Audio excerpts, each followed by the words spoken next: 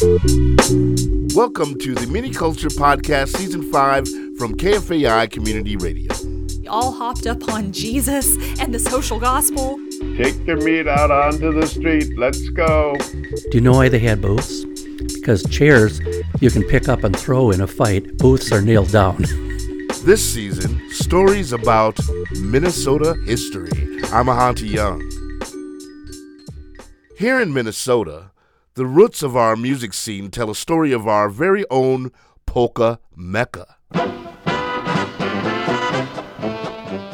In the middle of the corn and soybean fields of rural Sibley County in south central Minnesota sits a massive building complex that was once considered by some to be the polka capital of the world, the Gibbon Ballroom.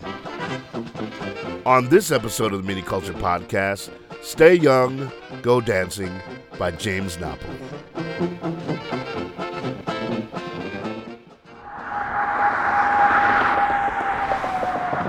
Highway 19 takes you into the town of Gibbon, Minnesota. Population, a little less than 800 people. And out here, it's flat. Once prairie, now corn and soybeans, as far as you can see. Silos and grain elevators dot the horizon. As you approach town, you pass a complex of buildings behind a chain link fence. It almost looks like an airplane hangar. Massive, but unassuming. You might even drive by without a second glance. If you pull off the road and walk inside, you'll find storage for a nearby farm. A harvester, combine, machinery the size of small planes, parked on the dirt floor. And, up in the rafters, pigeons. You can hear their coos and flapping wings. It's incredibly quiet here now. But you'd never guess that this was once the site of a legendary Midwest venue, the Gibbon Ballroom. It was just this giant ballroom in the middle of the prairie. It's literally 2 hours from anywhere. It's out in the middle of nowhere. We used to joke that it's not the middle of nowhere, but if you stand on the roof, you can see the middle. And they had some big stars there back in the day. If you were somebody in polka in the 70s and 80s, and you played Gibbon. Six Fat Dutchmen played out there. Rhythm Playboys from Wisconsin, Wally Pickle, hell of a guy. We loved like Shile and Shaw and some of these bands that, drew crowds from even the cities. Everybody'd come. I mean, it was crazy. And, of course, there was a lot of drinking underage. And everybody would dance and just have a blast. I can remember at the end of the night, we'd say, this is the last one. And they'd go, one more song. And they'd be stomping on the floor in the whole building. I'm thinking, God, I hope the floor doesn't bust through. Beautiful, shiny wood floor that you could glide across when you danced. I'm going back to Minnesota to be there by morning. At one point that had neon rimming the roof line, so you could see it from miles away. Well, the Gibbon Ballroom was a multi-complex. You had the ballroom, and then you had the eating area, the pumpernickel room, and then the boom room. And the boom room was really more of like a barn. If we had an event where there was any chance of dealing with any kind of body fluids from people that had been drinking too much, we would put them in the boom room. It was the best ballroom, had the biggest floor, and could hold the largest crowds. I can't even count the number of people that told me they met their spouse there. I mean, it's a huge number. If you wanted to impress your lady, you would take her to Gibbon Ballroom. My parents met there. And I had a friend, too, that she met her husband out there. They didn't stay together, but they did meet out there during polka days. Gibbon's not a very big town, and the towns around it are all small. Where do these people come from? They were coming from every small town within a 50-mile radius.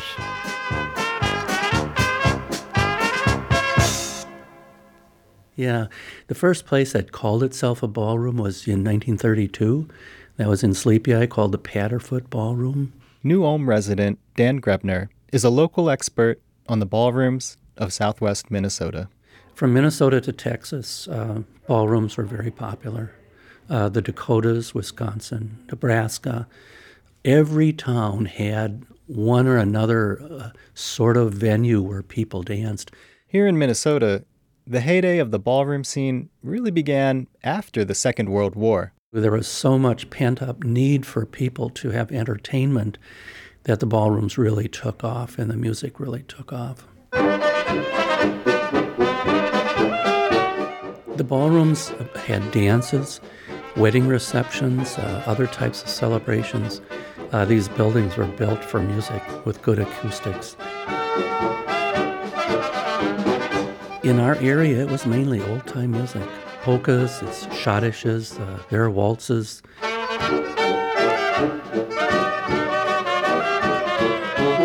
It's a lot of music that the immigrants from the old country brought with them.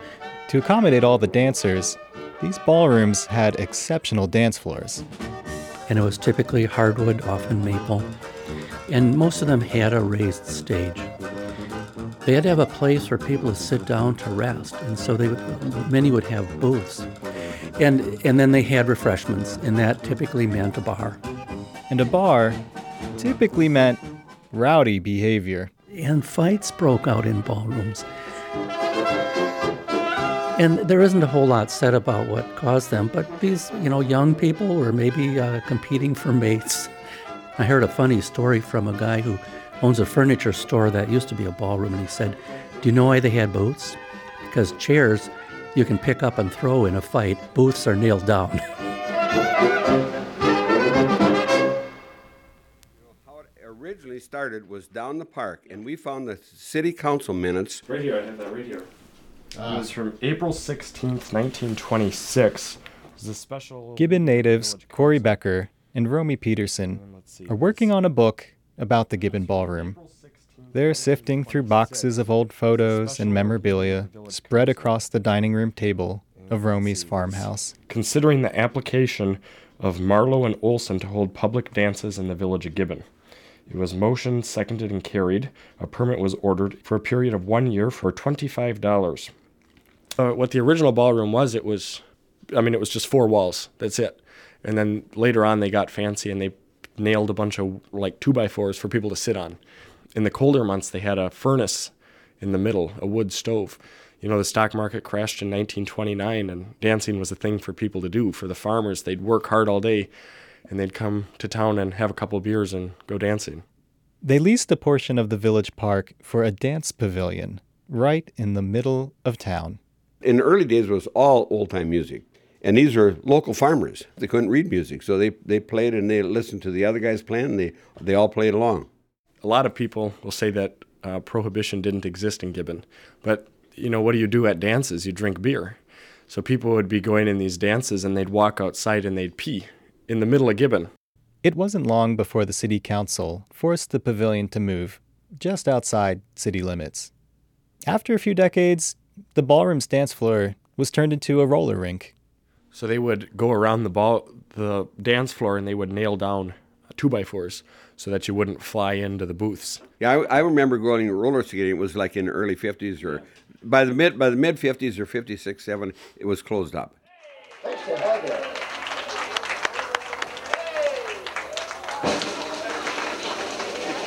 And don't forget Mr. Gibbon Polka Days himself on the drums, Mr. Cliff Hermel. Thanks for coming, Cliff.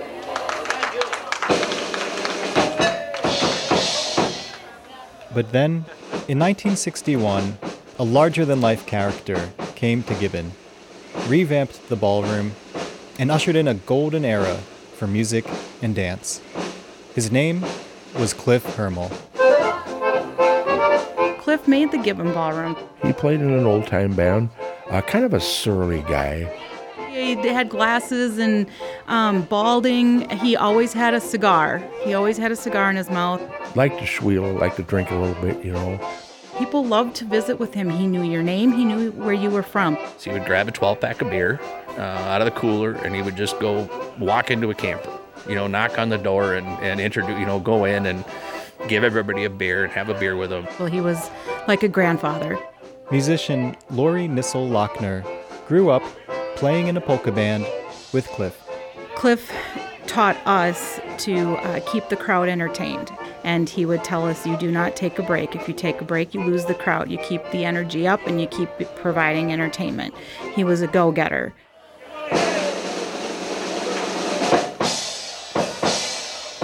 Cliff was known for playing rudiments on the side of the snare drum or on the wall or on a wood block, or that was Cliff's notoriety when he was drumming with us. His wife, Katie, nice also, but at first some people probably came off a little gruff. But once you got to know her and she got to know you, Katie was a sweetheart. She was kind of tough. She ran a tight ship. His wife would man the front gate and collect the money from the people coming in. And then Cliff would bring out bottles of brandy or whatever and give people free drinks. So she would take it on one end, but he would give it away on the other end. And I don't know how they made money, but... And they worked hard in their lives. They worked hard to keep that ballroom going.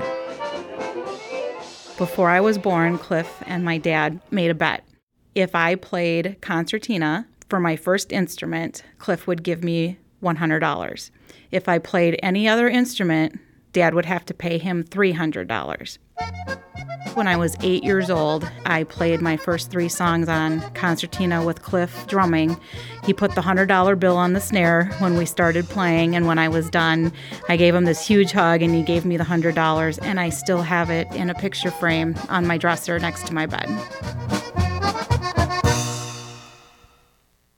Ever gotten up in the morning and said to yourself, I need to polka something fierce? In the early 70s, Cliff started a new tradition at the ballroom. Then you want to be in Gibbon, Minnesota this weekend. 35, count them, 35 polka bands from around the Midwest have descended on the southwestern town. I think it was the largest polka festival at the time in the country. Gibbon Polka Days, the granddaddy of them all. It was the big one. It was the one that everybody had to go to, It was like in car racing, it's Indy. It's Indianapolis. The Gibbon Ballroom was, that was Indy for the polka people. Polka Days was this huge family reunion. My sister and I would look forward to Polka Days the entire year. We had people that would come to Polka Days from all 48, lower states, and even a few from Alaska. There was a couple that came from Holland every year with their wooden shoes and would dance.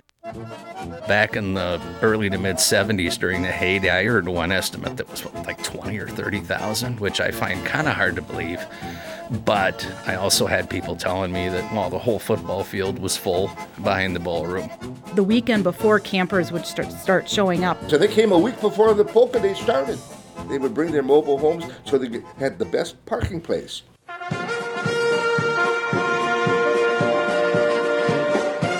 All the city streets, people camping, and people in Gibbon would rent out rooms in their homes to people. And they said it was just, campers and people everywhere. And they'd have 3 dance floors and bands everywhere. They had a portable dance floor they'd put in the parking lot, bands playing in the main ballroom. They had a band playing in the dining room. They had a band in the boom room and a band in the pumpernickel room. So it was 5 different bands playing at once.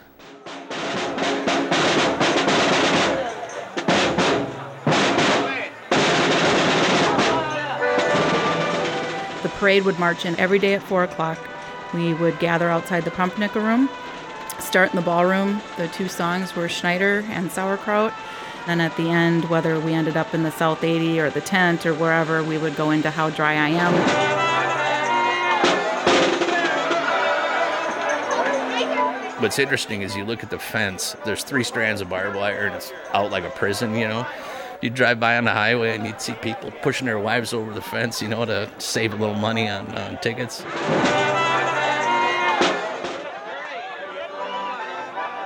And they did the Concertina Jam, which was on Thursdays of Polka Days, and anybody could come up and play 3 songs on the concertina, and Cliff would give them $6 silver. Polka Days started in New Ulm, about 20 miles south of Gibbon.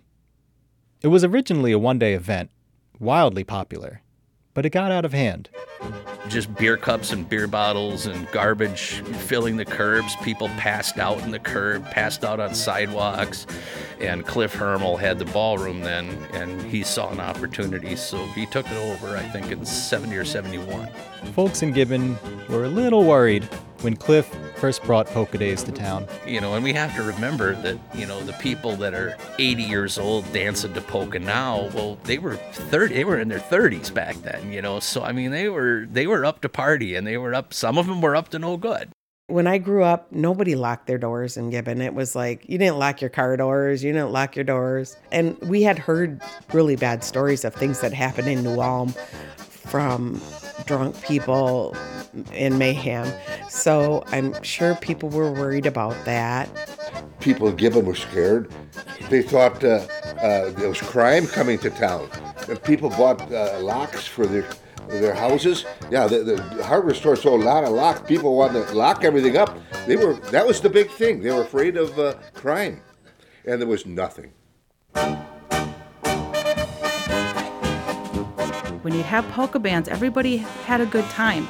Nobody fought, everybody had fun. Everybody is having a good time and smiling and is gracious and polite. The party outside after we shut down for the night, that went till sunup. There was a group that would set up a little mini city by the South 80 on the corner. And yeah, they went until the sun came up.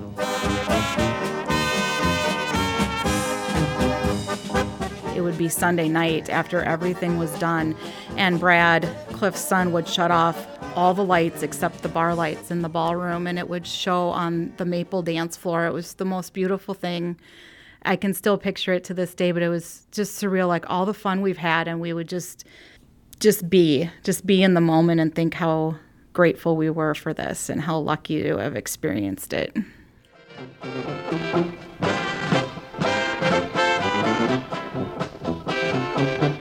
We'll be right back with more from the Miniculture Podcast in just a sec.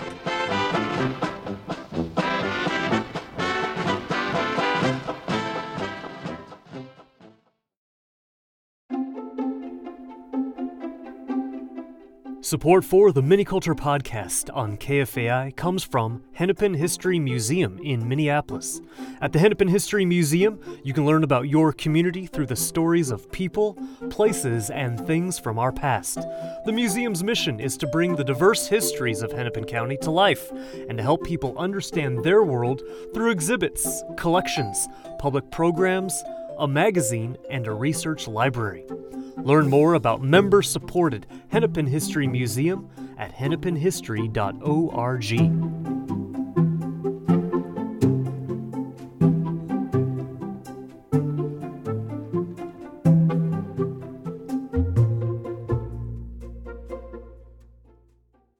This is the Miniculture Podcast. I'm Ahante Young. Back to Stay Young, Go Dancing by James Napoli.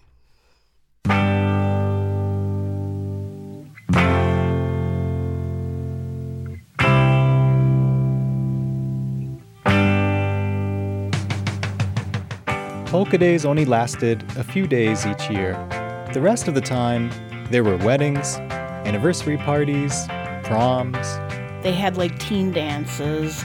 A lot of kids went out there. In the day, that was the place to have your wedding dance. There were times in the 70s that there were actually 3 weddings going on in the facility in one day. Fabulous place to have an all-school reunion. And most of the wedding dances, in fact, I think almost all of them were open to the public. It just got crazy. Some of these bands that, drew crowds from even the cities, like Shile and Shaw. And I remember even the Monkees came to Gibbon. 2 of the Monkees were there. It was like Davy Jones and Mickey Dolenz. I had friends that went. I was so jealous. My great-grandma took tickets, and she quit working there in the 60s and 70s because it got so out of hand with the weed. The rock and roll bands, they would tear the sinks off the walls, and the toilets would just be terrible, and the booths would be destroyed. Then I saw her face. Now I'm a believer. Not a trace of doubt in On a cold evening in the late fall of '97, some very special visitors stopped by the ballroom. Coming to you live from the Gibbon Ballroom in Gibbon, Minnesota. It's a Prairie Hum Companion. We knew that this was a special show that Garrison wanted to do. He wanted to do something in this ballroom in Gibbon. Longtime cast member Sue Scott remembers traveling from the cities to join Garrison Keillor on stage at the ballroom. And have polka bands, and this was just something that he wanted to do. We were like, okay, whatever. It's a polka show tonight, boys. And I remember it was very sort of cold and snowy and dark, sort of out in the middle of, like, where are we? So this was definitely a smaller audience, but lively audience. In Gibbon, Minnesota, the people come to dance. They're wearing matching jackets, shirts, and shoes and pants. He just loved that part of Minnesota history. I think he just thought, this used to be the staple in these small towns. The elevator is one of the two big architectural features of Gibbon, and this ballroom complex is the other one. Great ballroom, and up above the door it says, Gibbon, stay young, go dancing. Right to the left of the stage was the men's restroom. I mean, right there. The guys would line up to go to the bathroom, and they were chatting, like, hey, how's it going? Well, oh, yeah, did you get your crop? Oh, yeah, we did, but gosh darn, it's cold today, isn't it? Yeah, it's cold, too early to be this cold. Hello, we're doing a radio show up here for like 5 million listeners. The whole complex has over 10,000 square feet of maple dance floor, which comes out to be 14 square feet for each of the 712 residents of Gibbon. This is more dance floor per capita than you'd find in New York City, Los Angeles. And you could hear the flushing. You could hear the toilets flushing. When the doors would open and they'd hold the doors for each other, you could see guys at the urinals. We had never done a show like that before or since. And if the polka makes you happy, then you came to the right place. Because when you're talking about polkas, you're talking about Gibbon. That's the news from Lake Wobegon, Minnesota, where all the women are strong, all the men are good looking, and all the children are above average.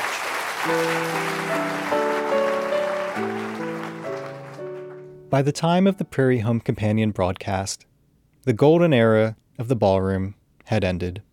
Crowds for polka days were getting smaller. Cliff Hermel was getting older, and he started looking to sell the place. Cliff didn't have to look too far. Just over the fence lived a man named Steve Seaboth. Hi, Steve?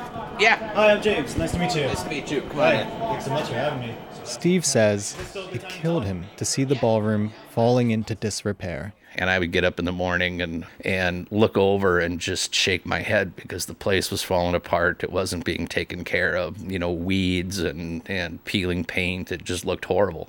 He says he became obsessed with the idea of bringing the ballroom back to life. Against the wishes of his wife and mother, Steve decided to buy the ballroom with his dad.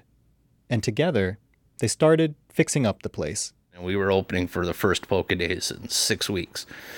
So I was working literally 18, 19, 20 hours a day, getting the kitchen up to code, the beer coolers up to code. We completely gutted and redid all the bathrooms. We painted everything. Word spread pretty quickly among the polka festival community that Gibbon was back. How about a nice hand here for Mr. Steve Seaboth, one of the owners of the Gibbon Ballroom. I have to commend this young fellow that I think he's done a marvelous job to this place. Attendance at polka days started to pick up. Things were looking good in the early 2000s. But then, Steve's health took a turn. I would have to stop halfway walking across the ballroom. I'd have to stop and sit down in a booth. And We couldn't figure out what was going on, and I was eventually diagnosed that year with kidney disease. Within a few years, Steve wasn't able to keep the building running. So, once again, the Gibbon Ballroom was put up for sale. He was hopeful, but it was hard to find a buyer. We always thought somebody would reopen it as a ballroom, and we actually had a number of people that wanted to reopen it as a ballroom or a restaurant, but either they didn't have good credit or the banks just didn't buy their business plan. Eventually, Steve sold the ballroom to a local farmer. It just didn't make sense financially to keep it running as an event venue. But it was perfect for agriculture. A massive storage facility right on the highway, with plenty of room to store equipment and hay bales. The ballroom was gutted, and everything, including the maple dance floor, was auctioned off. A couple years ago, I was in town for something, and I just drove out there just to check it all out, and everything just got ripped out. Dance floor was gone, all the new bathrooms were gone, the stage, everything. And I gotta say, it broke my heart. When the Gibbon Ballroom closed, that was a sadness. It was a tear in the eye for a lot of people. The first time I went by and saw the hole in the side of the ballroom, I cried. It's just this empty shell now. I was crushed. It was like, there goes another one. The odds of anybody ever building something like that again in rural America are zero. But it's a shame to the people that live in town. You almost hear something about it every week. There's a lot of people that miss it a lot. I think the demise of the ballrooms is a couple of things. Drinking and driving laws certainly had a factor. More patrolling, the highways afterwards, right or wrong. There have been a lot of other events and activities, from going to the Twin Cities and things that you can do where it's not just the social media event as it used to be with dancing. A lot of people go to the casinos. I think that's been a downfall of live music. Aside from weddings, people don't go out like they used to. You're competing against high-speed internet, 60-inch flat screens with 250 channels and Netflix, and you can't compete with that. Is there enough interest to make it come back and survive today? I'm not sure that that's the case. I'm thankful for what we have and for what still exists, but that's a tough business to be in. I think of all the good times we had there and thousands of other people had there, Oh, well, time passes on, It is what it is.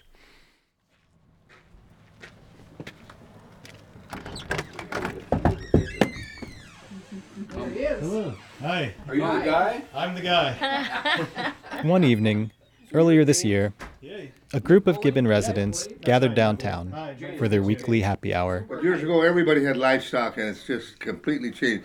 All over the United States is the same. Same thing with small towns.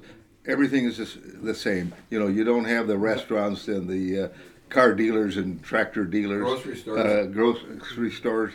Things have really changed in small towns. But we still have a baseball team. Yeah.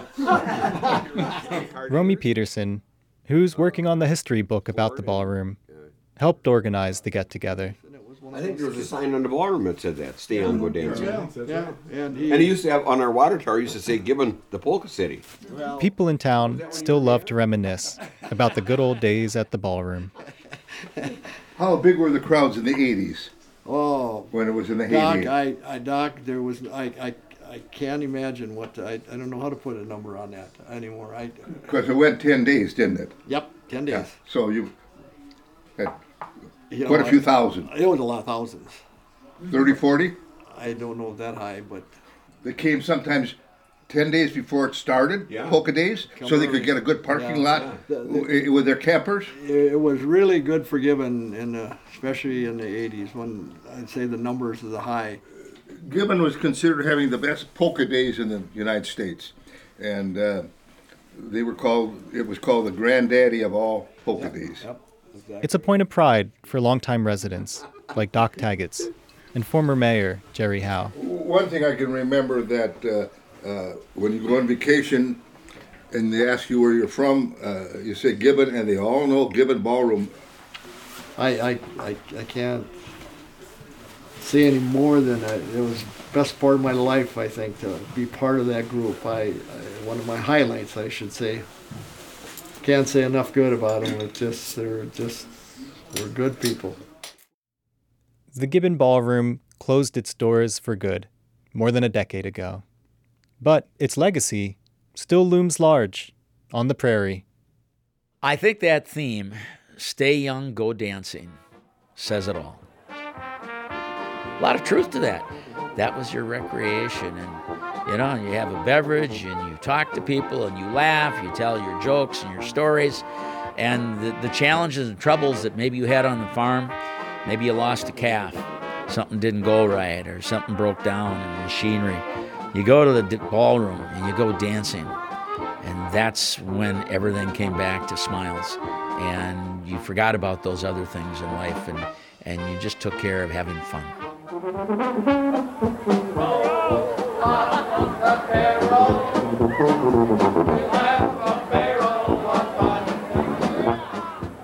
Stay Young, Go Dancing is a production of KFAI's Miniculture and was produced by me, James Napoli, and edited by Melissa Olson.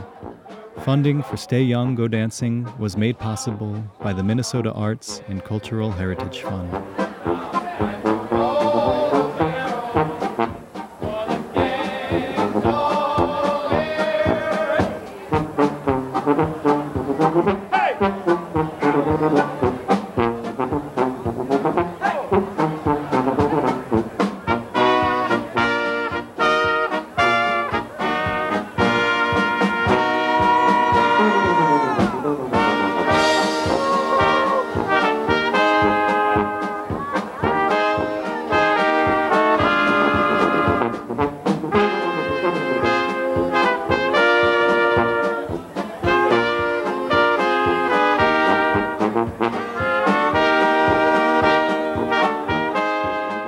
Stay Young, Go Dancing was produced by James Napoli.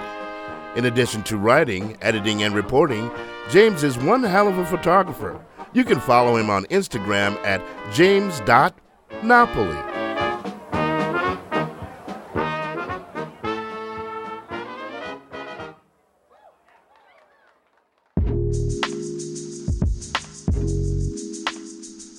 That wraps it up for the Miniculture Podcast. Support for the Miniculture Podcast comes from the Minnesota Arts and Cultural Heritage Fund. Support also comes from the Hennepin History Museum. Some of our music comes from the Blue Dot Sessions on the Free Music Archive. The Miniculture Podcast on KFAI is edited by Ryan Dawes and Melissa Olson. Until the next time, I'm Ahanti Young. Be conscious. Be creative, be change.